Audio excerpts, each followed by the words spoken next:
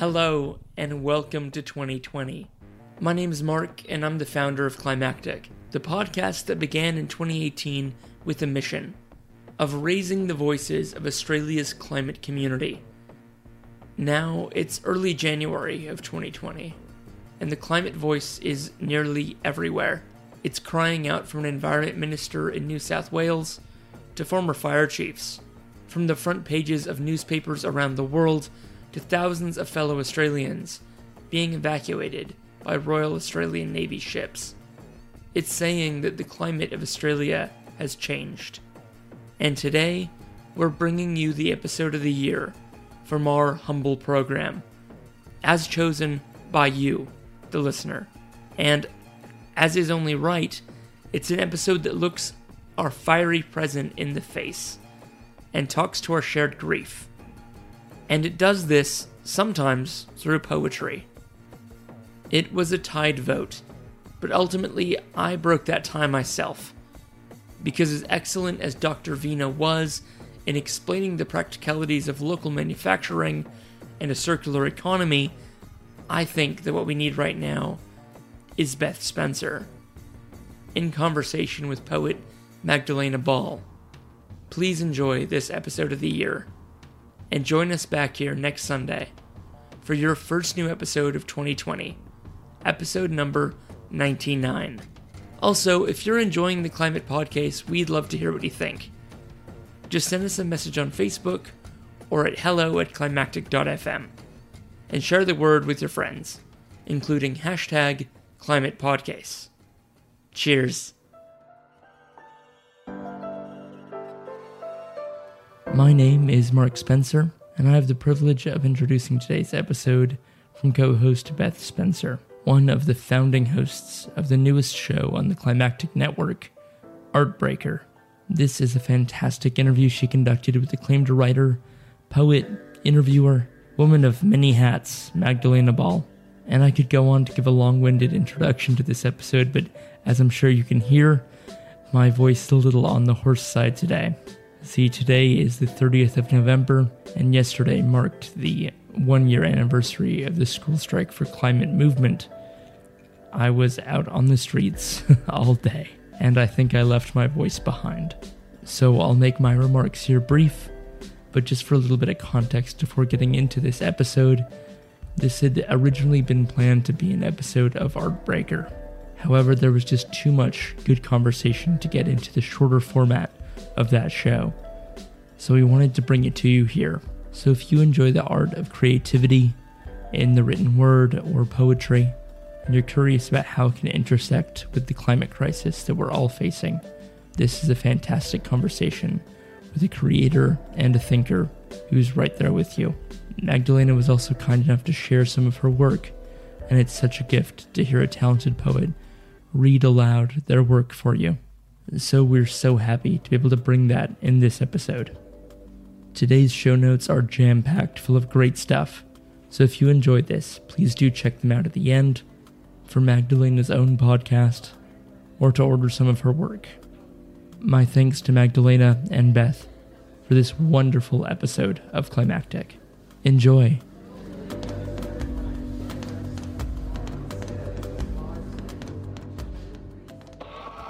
There are dire warnings that New South Wales will be hit by increasingly extreme weather. 2015 was the hottest year since climate records began. Figures show this July was the single hottest month in recorded history. Australia sweltered through its hottest spring on record. Climate change is now affecting every country on every continent. It's the rate that's of great concern. And what do you put that rate down to? Oh, it's human activity. We have everything we need. Some still doubt that we have the will to act, but I say the will to act is itself a renewable resource.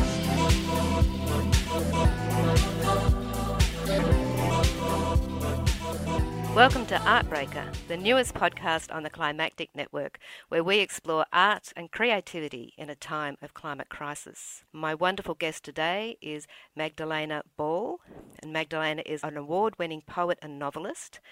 She also runs an amazing book review site, newsletter and podcast called Compulsive Reader. You can subscribe to that at compulsivereader.com. She has published a lot of books and most recently one called Unreliable Narratives from Girls on Key Press, and High Wire Step from Flying Islands, which is a beautiful collection of poems that explores all sorts of issues to do with life and love and loss and ecology and politics and greed and grief and living in the Anthropocene in very evocative ways.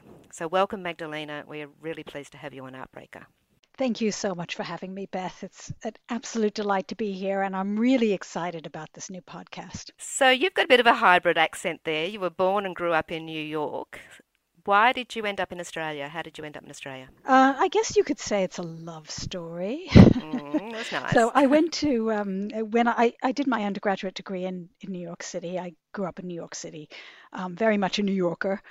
And I sort of applied. Somebody encouraged me. I was doing pretty well as an undergraduate. I was studying English Lit, and I loved it, absolutely loved it. I had a few good teachers, which is usually all it takes to love something. And I was encouraged to apply for a Rhodes Scholarship, which I did apply for, and I didn't get. I'd like to think it's because I really had no sports whatsoever. I just made something up ridiculous. But what did you make up that was sporty? I'm embarrassed to actually say it, but I think I put down angling, which, to be honest, all I'd ever done in the way of fishing was on a stick pole, with a worm on the end of it. My dad's had some land in upstate New York, and we used to get catfish on stick poles, and that became angling. Well, you would have possibly been the first Rhodes Scholar that got in there. That's right. And I was very far from being an angler, other than angling in the way of pretending to be a fisherman when I wasn't. But nevertheless, in the process of applying for a Rhodes Scholarship, I thought about and imagined and daydreamed about the idea of going to Oxford to do a degree in English literature. It just seemed so unbearably romantic. I was like Jude in Jude the Obscure, I think. And I decided I really wanted to do it. And when I actually sat down and looked at the costs associated with going to do a postgraduate degree in England versus going to, say, Columbia University, which is just up the road from me, even with the I did get a scholarship. I was a good student, good Swati student. I got a scholarship to Columbia University, but even with that scholarship, flying overseas and not being allowed to work in Oxford was cheaper than going to Columbia with my scholarship. So even as an overseas student, that's how expensive U.S. degrees at an Ivy League are. America, even back then, and that was a long time ago, I'm afraid. But even back then, it's so expensive that I decided I could do it. I'd been working through my undergraduate degree. I had enough money, so I went. So you went to Oxford and then ended up in Australia. I went to Oxford, and I moved in with a guy who... Readers, I married him. And so I ended up, his parents had migrated to Australia about 15 years prior, and he'd just come back from visiting them when I met him. So he was kind of full of Australia and how beautiful it was here and how much he wanted to get back. And I still wanted to go back to the US. So we went back together after we got married for a little while. And he hated it. I found it irritating. Sometimes it is hard when you've moved overseas to go back home. All these little things that you never really paid any attention to start to irritate you.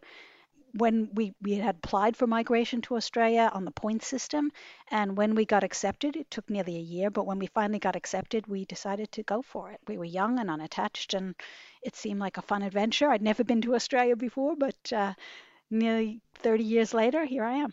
And here you are. And so where you are right now, outside of Newcastle, what's outside your window? Well, I live in Martinsville. I live in a really lovely rural area in West Lake Macquarie, which is nearly in the Watagan Mountains. My place actually backs onto the Watagan Mountains. So it's how beautiful. It's a long cry from New York City. It's very rural, very peaceful. It's very relevant to the book, actually, because that book is like it takes you from New York City to Australia to just all around the world, really, in that kind of a way. Absolutely. And I do often feel like a city girl, inside, and yet I try and maintain that sense of wonder. Sometimes it's hard. We're all busy. We just go about our lives, and you forget to look out the window. So I'm literally looking out my window. There are some banana trees. There's a crimson rosella on the deck. right now, which is utterly beautiful. So, parrots and birds. There's always bird song, and there's just forest around me. I can see the forest, which is lovely. There's rocks. I can see the rocks that are covered in moss, and I have been known to go. I feel like writing a poem. I'll just go sit out in the woods, and I will literally go out and sit down on the ground and just close my eyes for a minute, just for that sensual sort of just to be in that environment. So I feel very lucky to be out here. Oh, there's so much even in just what you've already said that I want to ask you about. But why don't we start with you reading one of the poems from Highway Step? Would you like to read Claude Glass or Cloud Glass? How do I pronounce that? Maybe tell us a little bit what that means. Sure. I always pronounce it Claude Glass. A Claude Glass is a black mirror. So it's a small mirror which is slightly convex in shape, and it's dark. The surface is tinted, usually small, and it tended to be used in the old days, maybe still, but mostly it's archaic. And it was used by artists to be able to abstract the subject and see kind of behind them. So it creates very interesting pictures. And a you beautiful can kind of metaphor for the poem too. Yeah, absolutely. And in fact, I originally titled the poem Black Mirror. And then I decided that was too much of a signal to the television series, which kind of in some ways inspired it. I don't know if you've ever seen Black Mirror. It's incredibly disturbing television series. Very clever, but also very disturbing take on technology, and technology taken to its extreme. So I wanted to play with that notion of the Black Mirror, kind of looking into our society or looking into the soul, but in a convex way. So I was playing a little with that in the title when I named it Claude Glass. And looking behind you as you're looking in front. Yeah, beautiful. Yes, looking into the past, of course, which is a constant theme for me. Claude Glass. 1. We woke from the suburb like a long dream, the family huddled in the living room, floral chintz and animated voices, not our own, spoke of films we hadn't seen. Outside the front door, a cast replica lawn jockey held a lantern. The boy's pale face frozen in servitude. He had never been alive, so it was okay. Inside, we hid in the only room we were allowed to see. The walls were covered in oblique art, edges blurred into wallpaper, into plexiglass, a new invention like television. I had been trying to break those windows for 100 years, and still bruises rose on my knuckles. Sunlight filtered through gray double glazing. We turned our backs to see. It was all-day breakfast, pancakes, coffee, syrup puddles, eggs, a mound of food that couldn't nourish us, smelled of hunger, while the room unwound in zucchini ribbons of light. The neighbors were visiting. Everyone had a drink, sparkling in fluorescent tones. Finger foods were passed around. When the wind came up, paper napkins blew out the door, but no scraps fell, no drinks spilled. I was unprepared for the loss that hit my solar plexus. 2. Behind the tidy lawns, shadows of buildings rose as recollections, protecting junkies who waited with their eyes. Their bodies didn't know how to wait, because every day someone was crying and it was too much. The house next door was the same house. No one knew where they lived anymore. The city was moving in, and these pink houses could no longer keep us safe. Every weekend I tried to escape, sitting alone in a hot carriage, staring at the ghosts of maple trees from a convex black mirror, until I arrived at the station nearest my house. I've been at that station the whole of my short life waiting. Any moment the doors might open. That's so beautiful. Thank you. So many beautiful lines in that. I had been trying to break those windows for 100 years and still bruises rose on my knuckles. The house next door was the same house. No one knew where they lived anymore. Just simple things that just evoke so much. At what stage in writing this book did you realise that it was actually about living in the Anthropocene or living in the time of climate crisis? Well, it's really interesting. I mean, I cannot undervalue the importance of good editing with any kind of book. So I want to start by saying that, and then I'm going to give a little nod to Kit Keelan, who edited this book. I'll just say that Kit Keelan is an Australian poet who has been Professor of English at Macau University for a long time, and he's been publishing lots of Australian poets and Chinese poets and poets from other languages, some in translation, bilingual, and this is part of this beautiful collection of books, this Flying Islands Pocket series, which we'll put a link to that as well in the show notes. And we hopefully might have Kit on sometime down the track as well to talk about all this. Yes. So Kit, I will say that a lot of my poetry pivots around that topic, the topic of the Anthropocene and the whole notion of climate change. And, how do we deal with that? How do we deal with that as human beings? It's a major issue for all of us. And so it's almost hard not to write about that. And poetry lends itself to this, to my mind, so well because it's complex. And poetry is the best way of dealing with complexity, I find, for me anyway. I'm a word person. So art in particular is great in dealing with complexity. It's subtle and it can handle the subtleties of that. But I think it was only when Kit first approached me, and I feel so lucky that he did that. He actually approached me, I guess that's his way, and said, I think that you fit into my series and I would love to include you in the next group if you're interested. And of course I said, I'd love to. I mean, so many wonderful poets and writers, yourself as well, Beth included in that, who have been published in the Flying Islands Pocket book series. But when he approached me and said, would you like me to work with you on this? I said, yes. I sent him a manuscript and he said, great, I think this will work. Why don't you come out here to my farm out in Markwell and we'll spend the whole day on this or even a whole weekend. And I was like, wow. It was like fantastic. A retreat. Yeah, I couldn't believe that. It's like every poet's dream. Exactly. And it was like being at Varuna. It was sort of like a writer's retreat. We spent just one day on it. I didn't stay the whole weekend, although we could have. But I went up there in the morning and I left in the evening, and we spent an entire day working through every poem in the collection face to face, and it was absolutely amazing. You know what the place is like, and Carol, Kit's wife, fed me, which is amazing as well, and she's an incredible artist, and it was an extraordinary session. And through the course of that, one of the things we discussed was the theme of the book, and that came up. So it was really only until I did that and had that day of working through everything that he said to me, do you feel that there is a coherent theme that's coming out of all of these?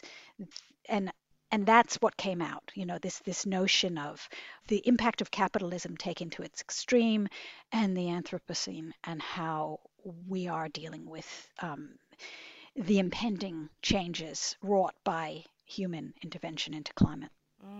Because it certainly does. I mean, I should say here that I actually launched your book at the Newcastle Festival, and we might put a link in the show notes too to the launch speech. It's another way of looking at it. I'm hugely grateful for that. It's wonderful. And it was interesting reading it because when I first got it, I only had an ebook version of it as a proof, and so I was just sort of having to go linear rather than flip through. And I was looking for, as you do, looking for a theme and high by step, what's going on here? And it wasn't long before I started thinking, hang on, I think this is about living in climate crisis. And then I got to the poem Anthropocene and thought, oh, okay, yes, I'm on the right track here. But it's all there really in the very first poem where there's this great stanza where it says wishing on cigarette butts. It's actually set in a playground, and it says wishing on cigarette butts. Do people really still? Cellulose, acetate, damp with addiction, sticky with it, almost sweet. Little pastries, words like discarded birds. And I just loved the way that image of sort of being in a playground that's like the 21st century playground where we're addicted to so many things and it's littered with like the cigarette butts and the rubbish discarded and so on, and yet it's still a playground. And but it's interesting too because that poem actually begins with a very personal like you're actually speaking to a you, so to another person, and it's got this very personal frame that also explores this very global kind of experience. So would you like to read that one? Sure. To prove I'm a bastard? Yep. That one? Yep. Okay, sure. That's it. The slippery dip your spine in context. Where we met on the playground, words changing into stones or sticks, but not broken bones. Not then. Now it's coffee and barking dogs. The wind turns. Maybe a storm is brewing. While you drive the colloquial, create trends, speak in tongues, promise things. Saliva slides down the chin, such lovely lies. Wishing on cigarette butts. Do people really still? Cellulose acetate damp with addiction, sticky with it, almost sweet. Little pastries, words like discarded birds. It was all concrete, shuffling about in an empty schoolyard, leaning towards the idea of children, an abstraction. Did someone say sweet? None of this feng shui, snowflakes against eyelashes. Everyone has to be first in the queue, so the rest of us can be last, pretending to be the bastard, because who wants to be a victim? Once it was possible to be subversive. Who could guess what we become? Gorgeous. Do you want to tell us a little bit about that poem? Sure. Well, you talked about this notion of the correspondence of the personal and I guess the universal. I guess that is something I always like to play with because again I talked about this notion of complexity and about how we experience change, how we experience transition, how we even experience memory in that way that kind of it's a negotiation always between disparate things. So, the past and the present, love, hate, loss, and finding things. And so I guess I wanted to play a little bit with that too. But I will say that this poem actually, I'm pretty sure this poem came about of another of Kit's projects, which is the Conversation and Poetry blog, and I can't actually remember which poem I was responding to, but I do think this one might have been a response to a poem that was on that as well, which I was playing off of.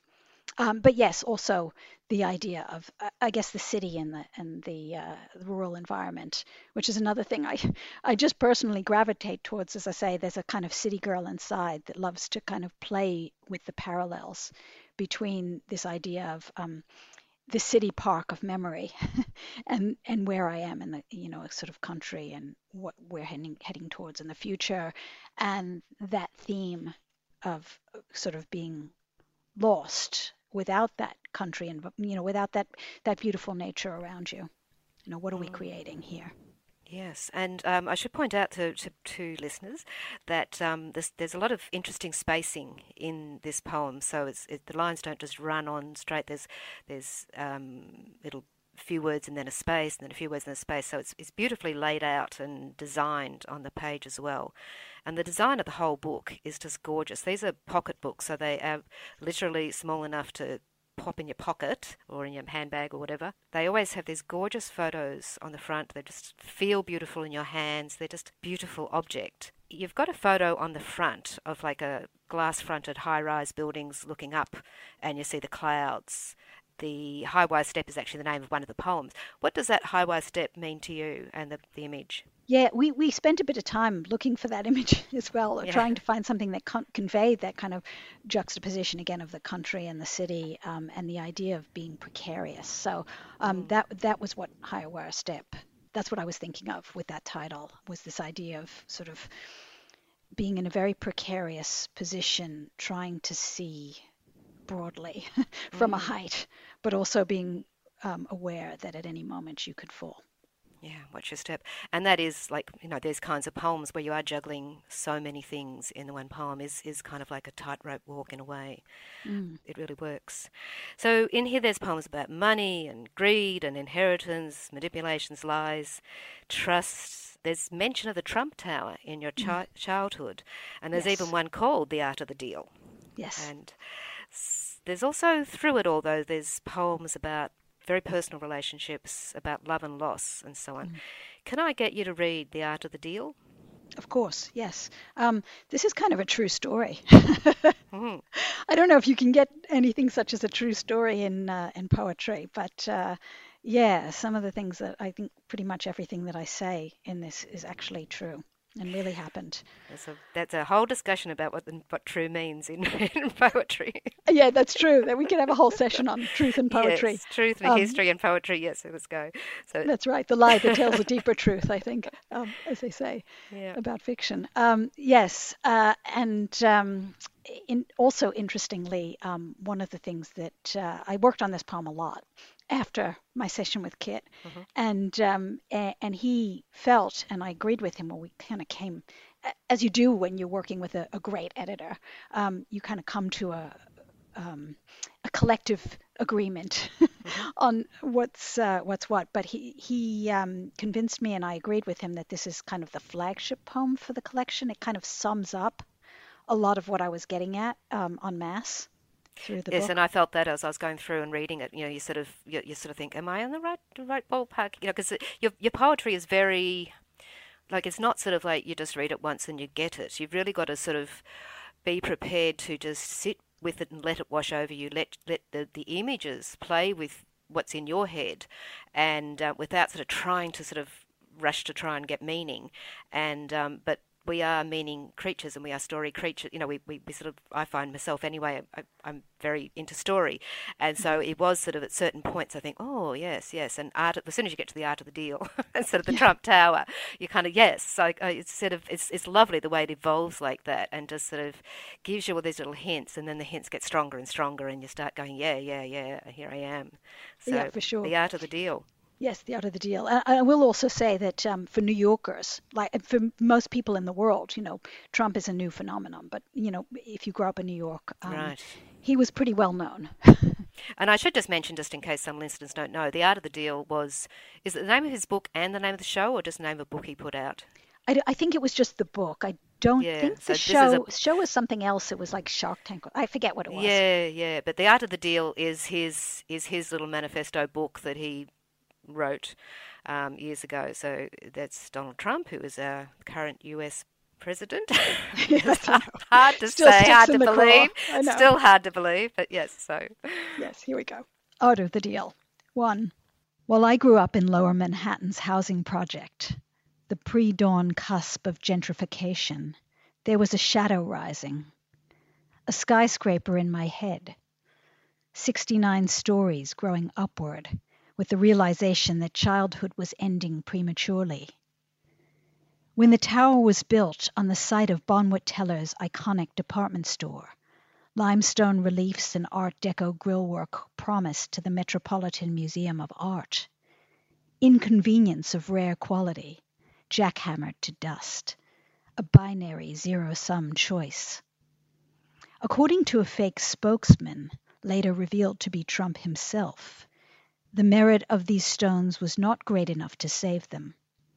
It was a simple cost-benefit analysis, art versus market signals. We all knew about this kind of growth. It's chronic, like alcoholism, progresses in predictable ways. 2. That tower became the physical embodiment, neatly parceled in glass and twisted steel, of everything my mother marched against, bundling me into a minibus for Washington, handmade play cards and gas masks. But still it grew, hyperbolic and glittery. We knew about the leaky pipes, the rats, the evictions, the freezing cold New Year's, the broken light globes, the endless bullying, winking beneath gilt layers of fabrication, tax abatements, because why support those in need with one hand while groping them with the other? Moral ethos gave way to self-regard, the easy word, status, celebrity. The world is a brutal and vicious place. Screw, get even, crush, win. Slogans, sensation, and sex sells. Selling is everything. Welcome to the 80s. 3. Casinos don't release their customers until every penny is gone. Time pretends to move forward. We're in the orbital age now. It won't be long before humans enter deep space, looking for a sign, some alien race to save us from ourselves. Meanwhile, Earth, geology seething, prepares, while the tower continues to grow, a monolith of mythic retribution from creator to consumer, trading history for cash. A black surface reflecting our ugliest selves, too bestial to hide from. Because here it is, the mirror, the glare, the shiny thing. It's even more stunning, these poems, when I hear you read them aloud. It's so beautiful. So I really recommend people get this book. We're talking to Magdalena Ball about her book High Wire Step from Flying Islands Press, and you're on Artbreaker with me, Beth Spencer, and this is the newest show from the Climactic Network. And Beth, can I just jump in here too and pick up something you said earlier, that Flying Island Press has done such a gorgeous job on all of their pocketbooks. They're incredibly collectible. I find them collectible. $10 each, which is amazing. They're $10 each, which is amazing. Can they get them from you at your website? Girls on Key Press has them. Girls on Key Press has a lot of poetry there, so they have a poetry portal, so check them out too. Yeah, and I think postage is like $2. They just fit in an envelope, so it's pretty good stuff. And they make gorgeous presents as well. They do. But I've had people say they keep them in their bag, and when they're on the bus they just read a poem. It's just, or I have them in my kitchen when I'm waiting for the kettle to boil. I'll read a poem. Yeah, the small books. It's amazing how nice it is to have a little small book in your hand. How portable, how easy to carry around. Yeah. I really love them. And just to make poetry part of your life rather than this big thing. Speaking of which, what is the role of creativity in a time of crisis? You know, everything's so urgent and it sort of feels like a luxury to write poetry. So how do you feel about that?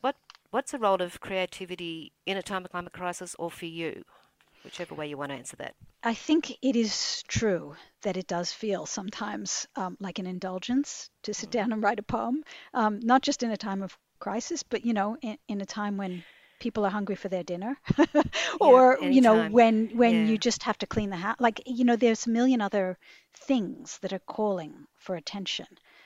Every single day. I have a day job, you know, I get paid to do it. I like poetry. And you have three children as well. I have children. So it's amazing how much family. You manage to do. Yeah, so I mean, there are a million other things that I could be doing other than writing a poem at any particular point in time. But I will say that I do think that it's more urgent and probably more in demand than I have ever seen it in my life.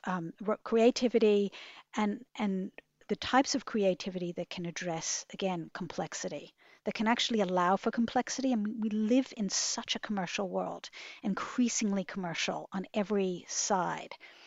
And I think inherent in that commerciality, and I don't have a particular hatred for the commercial world. I'm drawn to it in many ways, but I think that, you know, and I try to address this in the book. It's pretty important as a theme as well, that the whole notion of advertisements and governments and you know, what causes people to give you 3 seconds of attention is reductive. And what poetry allows for is the opposite of that. It's not reductive. It tends not to be reductive. It tends to be expansive and demands mindfulness. It demands that you stop and you try and see things in a much more measured way so that the full complexity comes through. It's not about seeing things in terms of you know, what will sell quickly, what's a headline. It's about going to that, you know, much deeper level And I think we're desperate for it as a society. We need to allow for that complexity, to allow things to be multiple and multiplicitous, to allow for inclusion and openness rather than exclusion and simplicity. So that's what draws me to creativity, and that's why I make time for it. I have to make time for it, because I think if we don't, as a society, we become sick. It's dangerous. It's damaging. It's the only thing that'll save us. Yes, I've heard you talk about your need to write, daily or several times a week, and it sounds like you talk about it like somebody's need to go to the gym just to keep going, and it is. It's like sort of we're very obsessed with physical fitness and stuff, but this kind of keeping the mind agile and also integrating that sort of the thinking and feeling thing, which I think is just going to be so. It is always important, but it's even more important the more crisis we face. And you're a great performer of your poetry, and when you talk about this, it's like almost a physical need to sort of do it. I'm curious about what it was like for you, and you grew up, from what I've read you say, that you grew up with poetry around you and children's books and music and in all sorts of very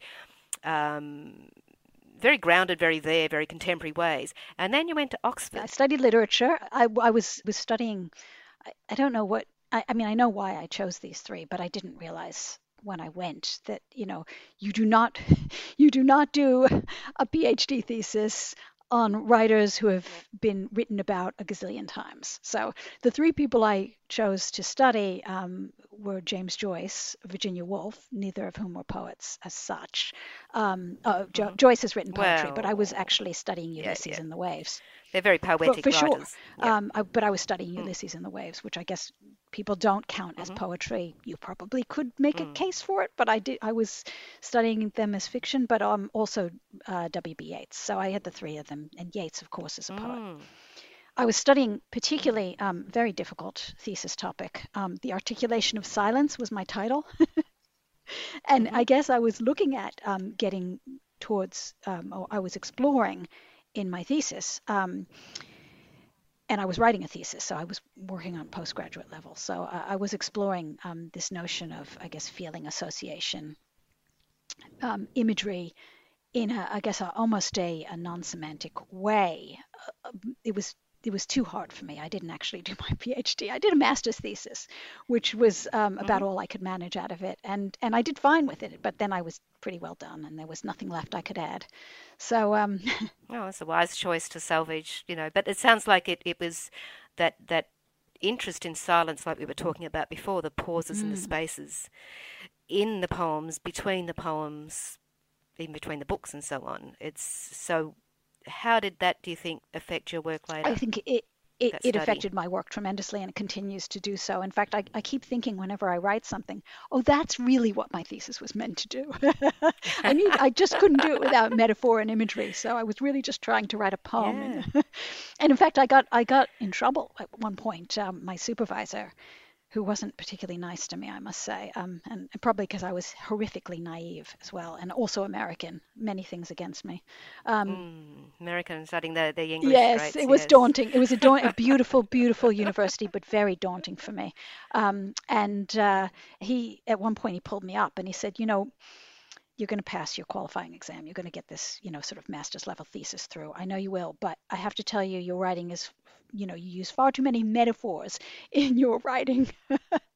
So I should have realized then that, what I was looking for had to have metaphors.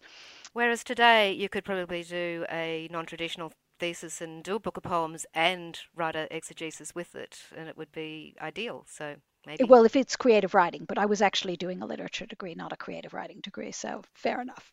Yeah, but you would fit right in now with a sort of the current trend in a lot of creative writing degrees. Maybe. I will say there is a little tiny part of my mind that is going, go back, do it again. And I want to also quote, because I did find a really good quote. I want to quote the fabulous poet Tracy K. Smith, who said, she's written an essay on poetry, Staying Human, Poetry in the Age of Technology.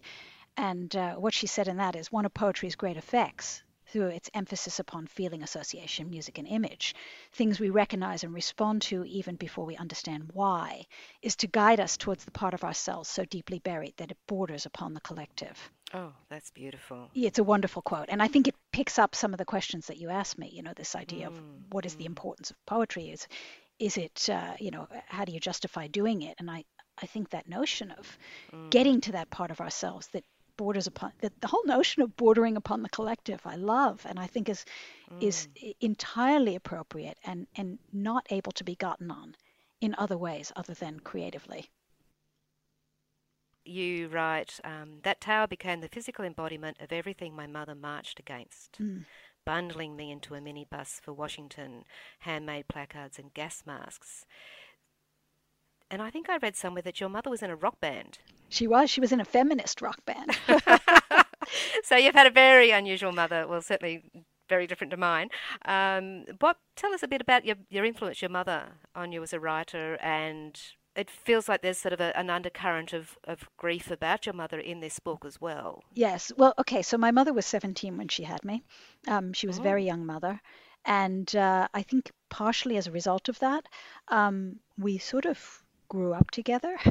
And many times I felt like the mature, responsible one, as is often the case when you're a child of a young mother. I was certainly the pragmatic one. And we were very close. Her marriage to my father didn't last very long at all, as it tends not to when you're that young. And so she was a single mom for a long time. It was just the two of us, although my grandparents, her parents, were also pretty heavily involved in my life, which was wonderful for me because they were amazing as parental figures for me. They gave me that stability. But also my mother would take me along. I guess I was a pretty good kid. And she would take me along to a lot of the things that she did. I just came with her. She was pretty poor, and we couldn't really afford babysitting, although my grandmother, again, would always babysit me. But my mom kind of liked me coming along. I was a grounding influence, being pragmatic. So I'd go along to look after her. You were the handbag. Yeah. You don't have the husband handbag. I know. You got the baby handbag. I know. She dressed me up and stuff. And yeah, she was in a rock band. It was called Golden Flower, I think. Goldflower, which is a sort of Chinese feminist tale. And I still I'm in touch with one of the people who was in that band. And they would sing, they went to like women's prisons and stuff like that, and they would perform, and I would sometimes be allowed to go on stage with a tambourine. So yeah, it was a fun kind of hippie-ish upbringing. And we did one day. We did go to the Poor People's March in Washington, and we got tear gassed. Trump was definitely the enemy and represented. That again, as I say, this is as true a poem as I've ever written, and that did happen. She was very much against him and against everything that he and his kind of robber baron philosophy represented. Did she live to see him get elected? No, she died. It was about 5.5 years ago. Yeah, so I think no, it was just predated. It was a who could ever believe that? Yeah, that's right. Imagine going back to her in the 60s and 70s and saying, and he's going to be I know, president. That's right. No, so she didn't. And she died quite young as well, which obviously, right. And because I'm here, there's all the migrants' guilt that goes hand in hand, and that I did fly back.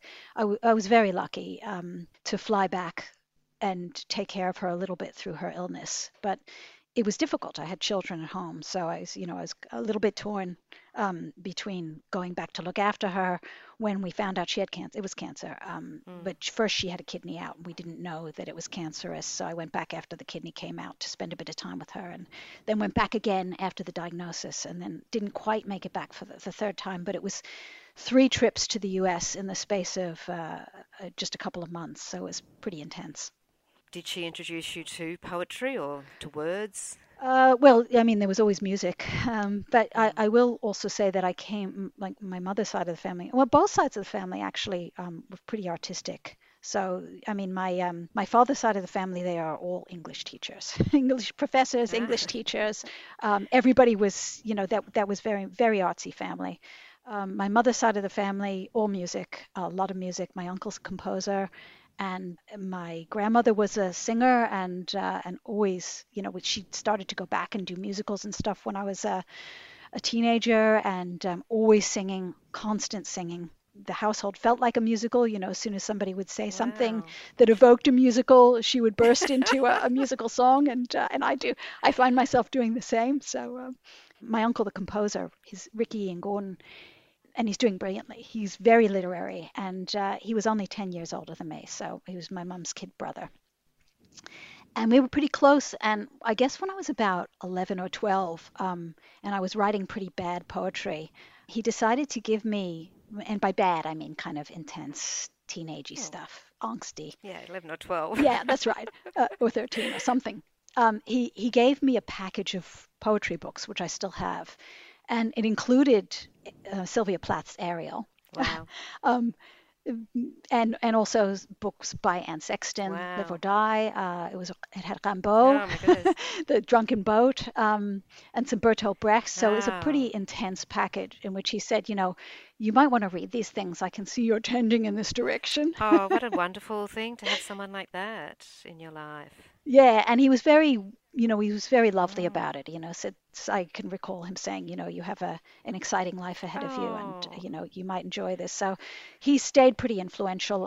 Whenever I see him, he's got an incredible memory. So he will always quote poetry to me when I see him, and he sets poetry to music. A lot of his he writes his own poetry, but a lot of his own music has been poetry set to music. He's done a lot of Emily Dickinson and Yeats's The Lake Isle of Innisfree. So much stuff that I've learnt through listening to it through his music, or poems that I know because I've heard him set them to music. So that's very, very much a part of, I guess, I feel it's part of my DNA. And I guess that has influenced the musicality in your writing too, the rhythm and the shades and light and dark and so on that you get into that. Absolutely. But rhythm is such a wonderful part of what poetry does. I mean, rhythm and the context and the structure and the light space and the sonics of it is, I think it's just as important as semantically what you're getting at. And I think it's lovely. I think everybody needs, when they're 10 or 12 or whatever age, somebody to tell you sort of, you'll get better. Keep writing kind of thing, because I certainly needed somebody in my childhood. I stopped writing because I wasn't as good as what I was, the few books I had that I was reading. Oh, but I will also say that my mother, of course, always read to me when I was little. It was it's, I guess, for her, those moments when she would sit me down and read me a book, and, read them dramatically to me, were pleasurable moments for the two of us, that everything that we were struggling with or everything that was happening during the day would stop, and it would just be us and the story. And I still remember, like there's just that sense of joy when we would be reading a book together, and it would be, Maurice Sendak probably, or, or Cat in the Hat, or, some Dr. Seuss book, or Harold and the Purple Pencil. There's some of these books really, really sit deeply within me and my history. And my father too, he would get me books, and we would read things like, there were books that I kind of see as being books that belong to him, like Ping, and there were other books that kind of sit within his area. Curious George, that's always something he would read to me. So it sounds like you kind of keep people with you through the books they read you and the things they introduce you to as well. That's part of our memory, the way we store memory, the way we store affect and feeling and so on is... Absolutely. I can tap straight into those feelings that I had as a kid when they were reading to me, and I would feel them again when I would read the same books to my own children, who are wonderful readers as well. And maybe that's all it takes, is to read a lot to your children. But it's very much a part of who I am. I can't imagine myself without that. Well, you are not just a voracious reader, because I know that you do, like with your compulsive reader enterprise website, I don't know what you want to call it, because you've got the website, you've got the newsletter, which I encourage people to subscribe to, and you've got the podcast where you interview other writers. But you seem to read an enormous amount of books, but not only are you a voracious reader, but you're a very generous reader. I was just wondering if you have any tips for people who might have maybe had maybe even been put off poetry in their childhood and maybe hadn't thought about that the Cat in the Hat is poetry. So when they go, I don't like poetry, well, do you like Cat in the Hat? You know, that kind of thing. But someone who might sort of go, oh, I don't understand poetry, I don't get it, I don't know how to read it. Have you got some tips for how someone might find more ease in getting enjoyment out of poetry? Oh, for sure. Look, I mean, I have children who, I have 3 children who've been, who are in high school, who, have been getting bad teaching, I'm sorry to say, of poetry. Sometimes good, but mostly bad. I have to say that. And that's probably because their teachers also don't enjoy it and have to teach it as part of the syllabus. And, they have to teach it to be marked to some product that you then mark and stuff, and has to be reduced down to what did the poet mean? Exactly. I do have some tips. I mean, the first thing is just in terms of the reading is you don't have to translate it. You can, as you said, you can just read it and sit with it for a bit. Because it is complex. There's no direct correspondence. It doesn't mean one thing. Good poetry will never mean one thing. And so you can actually go, like I know people will go, well, I don't quite understand that. You don't have to understand it intellectually necessarily. You can also understand things viscerally or emotively, or just allow that sound to filter in. And just let it sit with you for a bit before you start to say, what are they getting at here? What is the story? Because it's not only story, it's other things too. And so that's one thing. The other thing I would say is, take a course. There is so much available online, and this is my soapbox, but there is a fantastic course.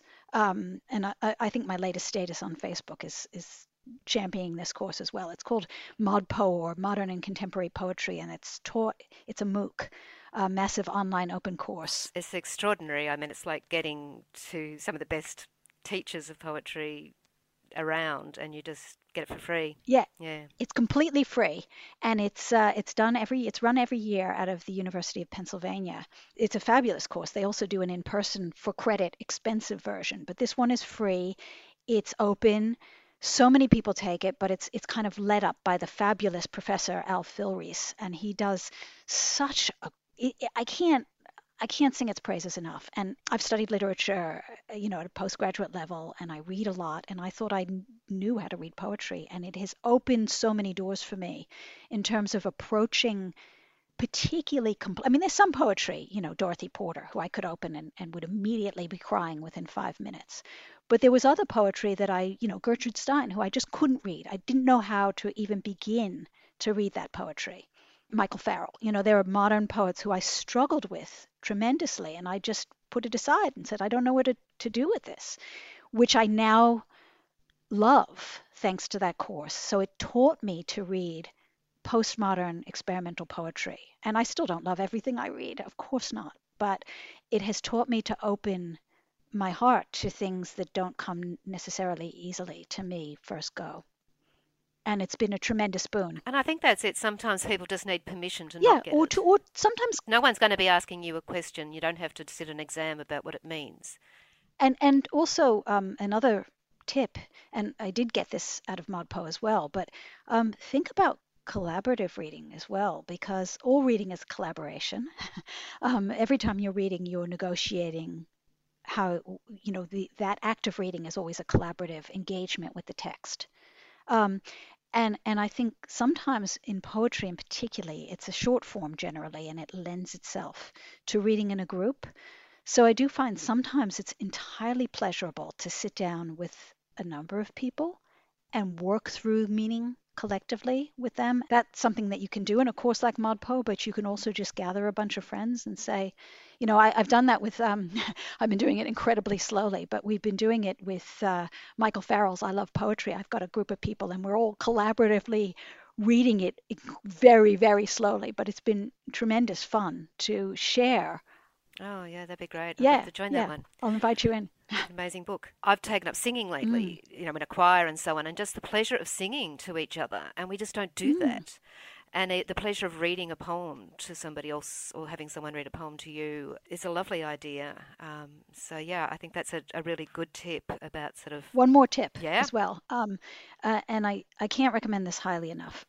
There is something so wonderful, so utterly pleasurable about hearing a poet read their own work. And so I would highly, and particularly in person, I recommend going to a reading.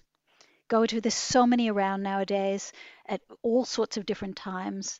There's got to be one that fits somebody's schedule, and just go and just go and sit there and listen, and be part of that atmosphere. It's tremendous. There are so many good ones. There have been, an explosion in readings now, and there's something for everyone. There's an extraordinary lot of talent and energy in poetry in Australia at the moment. In Melbourne, quite possibly every night of the week you could find something on that you could go to. So, and again, that goes back to the musicality of it and everything, that we listen to music collectively, but we sort of, sit and read on our own. And so to find ways to enjoy it as a collective experience too is a great thing. Yes, and kind of a nice gift for the reader too. I mean, because again, every performance is a new negotiation, or a new collaboration, if you like, and you're part of that collaboration as being in the audience. Well, speaking of poetry and reading, how about I get you to read Precarious Inscrutable? Yes, Precarious And can you just explain very quickly the subtitle? Yes. So the title itself comes from an actual poem by C.A. Conrad, who's a fantastic American poet, whose work I absolutely love. It's his poetry or their poetry, I should say, is rather extraordinary, very different from anything you've come across. And the poem that the title references is called Mars 2. And the line is, "All clocks are precarious, inscrutable windows." So that's what I was referring to in the title. I wrote this poem after watching a film written about C.A. Conrad's life called The Book of Conrad, which is, I think it may be publicly available if you Google it or put in the show notes or something. It's The Book of Conrad. Yeah, we'll see if we can find it. And there's a lot of ecology and a lot of talk about ecological, the disappearance, particularly the disappearance of species. There's a line, I think, that Conrad says in the film about the terrible, terrible silence of all those missing species. And so that's what inspired this poem. So, Precarious Inscrutable. When the sea rises to eye level, tears become redundant. Every day a baker's dozen or more. The red list has 20,000 names. 20,000 is a random number, unbounded, like E or pi, though more finite. 0 is usually taken for granted, understandably, like the sound of nomadic flocks, passenger pigeons aggregating, flapping, filling the sky in thickened clouds, warbling, dropping, disappearing, leaving a silence so profound it hurt the ears, until we got used to it. Our eardrums morphed, attuned to the sound of the engine, the clack of a keypad. We filled the gap with gunshot, cash registers, the slide of plastic, the squeal of pigs heading for slaughter, lathes, hammerings. Efficient death is noisy business, a noise we cling to in order to hide the increasing silence of billions of missing mammals, birds, reptiles, amphibians, the cardinality of the empty set. Such a joy and pleasure to listen to you read your poems. There's a lot of scientific, mathematical references in that. I mean, I love like music itself is very mathematical at times, so it sort of feels relevant on that level. But High by Step, I've just got a quote here. Someone described it as drawing together the macro perspective of the universe with the micro perspective of heartbreak, which is a gorgeous way of describing it. And your other books, you've got titles like Unmaking Atoms, Quark Soup, and Repulsion Thrust.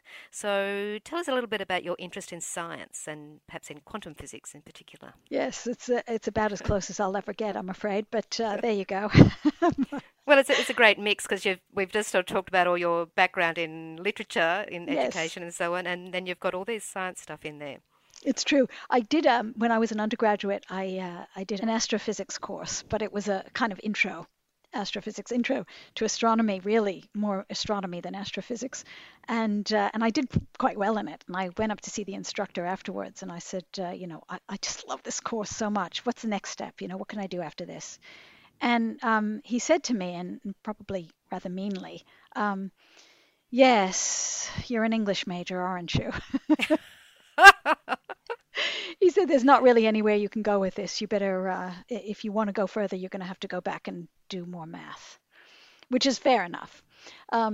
So I have a very strong attraction to science, in particular quantum physics, astrophysics. I'm sure I'm not the only poet. I know I'm not the only poet. Alicia sometimes is another poet, and I said to my daughter the other day, she's living my best life. She gets to go to all these wonderful science events and meet with these fabulous people like Brian Cox and hang out and talk physics and then write poetry about it. So it's just, I think, an attraction.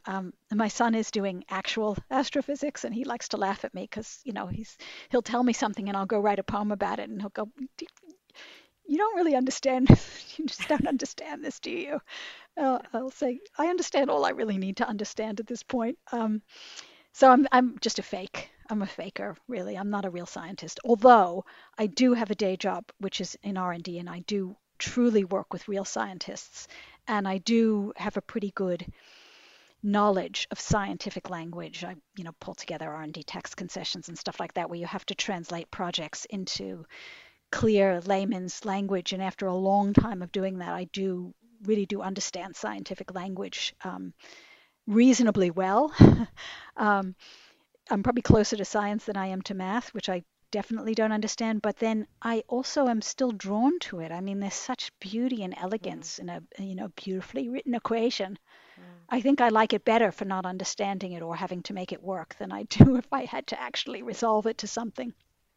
Well, it's a wonderful combination of sort of your interest in words and then working with scientists and living with scientists and and it does give us a language, learning the language, yes, the mathematics of the language itself of science and the way you use them and stuff. So they're not just randomly thrown in. You've actually got a sort of a sense of the way it works as a schema or as a language. Yeah, and I do read a fair bit of lay science as well. I mean, there's almost nothing for me more poetic than Stephen Hawking's, or his writing is so beautifully poetic. Or I think at the level of quantum physics in particular, I think we can't see these things. I mean, I have my very first published poetry book is called Quark Soup, and I can recall saying back then, nobody's ever seen a quark. I don't think yet, maybe soon, but nobody's ever seen a quark. And so really the hypothesis itself is kind of a poetic thing. You kind of have to throw it out there. And that seems to me to be very poetic, to then start to work with it and see if you can disprove it. Poetry kind of works like that too. You kind of begin with your hypothesis or your concept, if you like. And then you play with those images and try and resolve it to something that is coherent and can't be broken as you're editing it or working through it. There are similarities there. Can you just tell us quickly a little bit about the podcast? When did you start Compulsive Reader? You sound like you would have been one of the first podcasters in Australia, I think. I probably wasn't the first podcaster in Australia, but I did start my blog a long, long time ago. I mean, Compulsive Reader itself, it goes way, way back. It's like, I think it's 20 years old. Let me tell you exactly. Wow. I'm going to give you the exact time frame. It might be 21. I was originally, it's 21 years old, and it will be 22 next year. So it's been around a long time. So you began it in the late 90s? Yes, I did begin it a long time ago, in the very early days of the internet. Given that the internet really only sort of got going in, 1996? I was... when the browsers came in. I know. That's pretty good. Yeah, it's been around a long time. What happened was I think I might have been on my first maternity leave. And I was doing a lot of reading, as I always have done. And there was some websites that I was just starting to visit as a young mother, looking for information about my kids and, about motherhood. And there were a couple of motherhood blogs. And one of the ones that I was following was looking for some book reviewers. They put up a call, and I put my hand up. I said, "Oh, sure, I'll do it." I've always written. I've written since I was a teenager, I've always read, so I can write a book review. I wasn't doing anything at that point in terms of reviewing. I was just reading a lot. And she said, "Great, I'll send you a book." And it was Tis by Frank McCourt. But she didn't just send me Tis. She sent me a 2-volume. I had already read Angela's Ashes, and she sent me a 2-volume set of Angela's Ashes and Tis. And it was gorgeous. It was really beautiful. It was like a 2-volume hardcover set that just came in the post. And then she offered me an interview with Frank McCourt too, and I was like, okay, that's it. This is what I'm going to do for the rest of my life. It was a really good start, and I was hooked. So I did quite a few reviews for this website called Box Planet, which then went under. The woman who was running it closed it, and I thought, no, that can't stop. I've got an addiction now. I need to feed it. It's compulsive. Because there was a steady stream of books coming in, and there was interviews. I had an interview with Peter Carey, which was very exciting for me because he was kind of my hero at the time. It was, I think, just after the True History of the Kelly Gang. So I really needed to keep it going, and I didn't know what to do. But I actually got approached by somebody, and I decided to start my own website for some reason. And I just brainstormed the name Compulsive Reader and started with a blog, and it just built up from there. I got a content management system and just kind of messed around with IT. I was a pretty comfortable IT fiddler at that point. I took a few classes in programming when I was at Oxford, just when I was prevaricating and trying to. I was probably procrastinating from working on my thesis and decided to take some programming courses, and I found I was surprisingly good at it for somebody who was bad at math. So, well, again, it's linguistic, isn't it? Exactly. It was really about language and context and systems, language, the way things work together, the spaces, the silences. Absolutely. So the sets. I was comfortable with IT. I still am kind of comfortable with it, messing around. And I had my website, and then I started a newsletter, and it's been going ever since and growing, and we have 10,000 subscribers, and wow, lots of people submit stuff, so I don't write all the reviews myself. I might only do 2 or 3 a month. And I should also say I'm not a fast reader. I am compulsive about it, but I'm not fast. So I'm actually slow and getting slower. I don't read quickly, I just read constantly, and I don't tend to watch a lot of television or do other things. So reading is my hobby, and I do it for pleasure. And I guess I feel I do it well because I really do allow myself to fully immerse in a good book. There's nothing I like better. I really enjoy it. No matter how evaluative my reading will be as a book reviewer, I never want to stop just losing myself like a child in the joy of a book. Oh, that's lovely. Join that 10,000 people while you're there. Subscribe to Climactic and Artbreaker podcast, which is what you're listening to at the moment. Yes, I will definitely be subscribing to Climactic.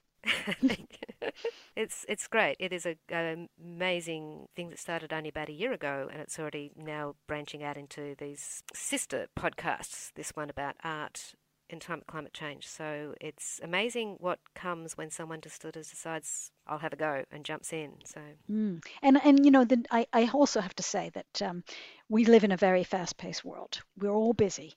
One of the reasons that I started Compulsive Reader and what keeps me doing it and the podcast is it kind of forces me to slow down. It forces me to engage more deeply, kind of commit myself when I open a book to really reading it properly and taking the time over it. And then writing about it is like a second reading where I can go back and go, okay, why has this worked for me? What's so powerful about it? What's unique about it? What has happened to me as I've read this book as a reader? And so that's just a wonderful, pleasurable activity that I think is important. Yeah, and to read with that kind of generosity of sort of then wanting to reach out and share is I think actually does enhance the reading process too. And it's a community. It's a way of connecting with other readers. It's a way of connecting with the author. It's really that sort of, again, that I come back to Tracy's quote, Tracy K. Smith's And she's a wonderful poet. I come back give to us her. that quote again. Yes. Should I say it again? Should I? Yes, please. One of poetry's great effects, through its emphasis upon feeling, association, music, and image, things we recognize and respond to even before we understand why, is to guide us towards the part of ourselves so deeply buried that it borders upon the collective. Well, that's just beautiful. And I'm going to get you to read one more poem before we go. And can you read Myrtlewood? Myrtlewood. A tiny room, tiled in black earth. Every day is a fight to open the door, a war on stasis. The moment of impact, we disappear into a dappled forest of glass. Memories surface and slip. If I won't be saved, you can't save me. Inside Myrtlewood, the soft light, endless night. Still the world outside cries, crumbles. Pathology is hierarchy, a privilege where no one gets saved. A time capsule, emptied of artifacts, leaving no clues. It may be I was never here, never hid beneath the skylit canopy, never so alone. If I won't be saved, there's no need to part the dark green leaves, touch my hot skin, and push me to action. Resistance so silent, it makes even the trees shudder. Thank you so much, Magdalena Ball. Just tell us, how can people get hold of your books? Firstly, if you want to find out any more about me and any of the books I've written, just go to magdalenaball.com. That's just MagdalenaBall, magdalenaball.com. And everything is there, including links to buy any of the books. Highwire Step is available through Girls on Key Press.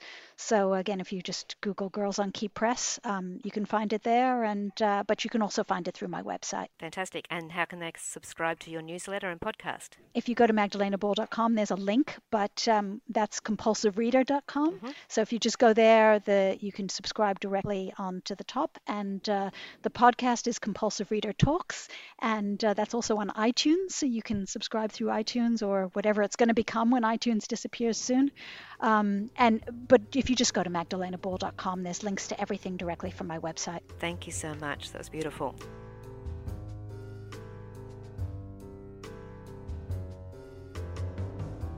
And our thanks to Magdalena Ball for her time and for her readings of her work.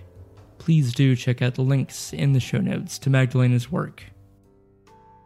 Our thanks as well to Beth Spencer, one of the co-hosts of the new Artbreaker program on the Climactic Network. Artbreaker is all about the art we make in this time of climate crisis.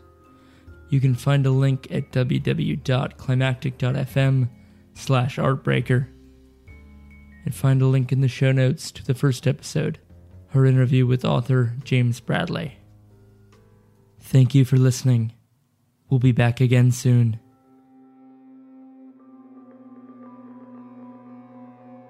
Thank you for joining us. You've been listening to Climactic, the flagship podcast of the Climactic Collective, a podcast network dedicated to lifting the voices of the climate community.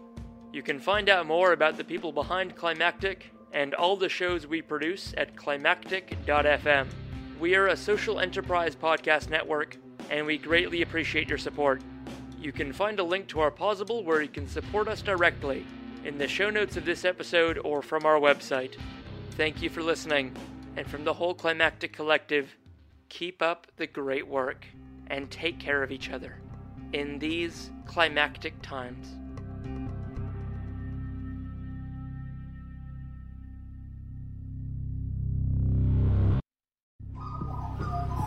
The Climactic Collective.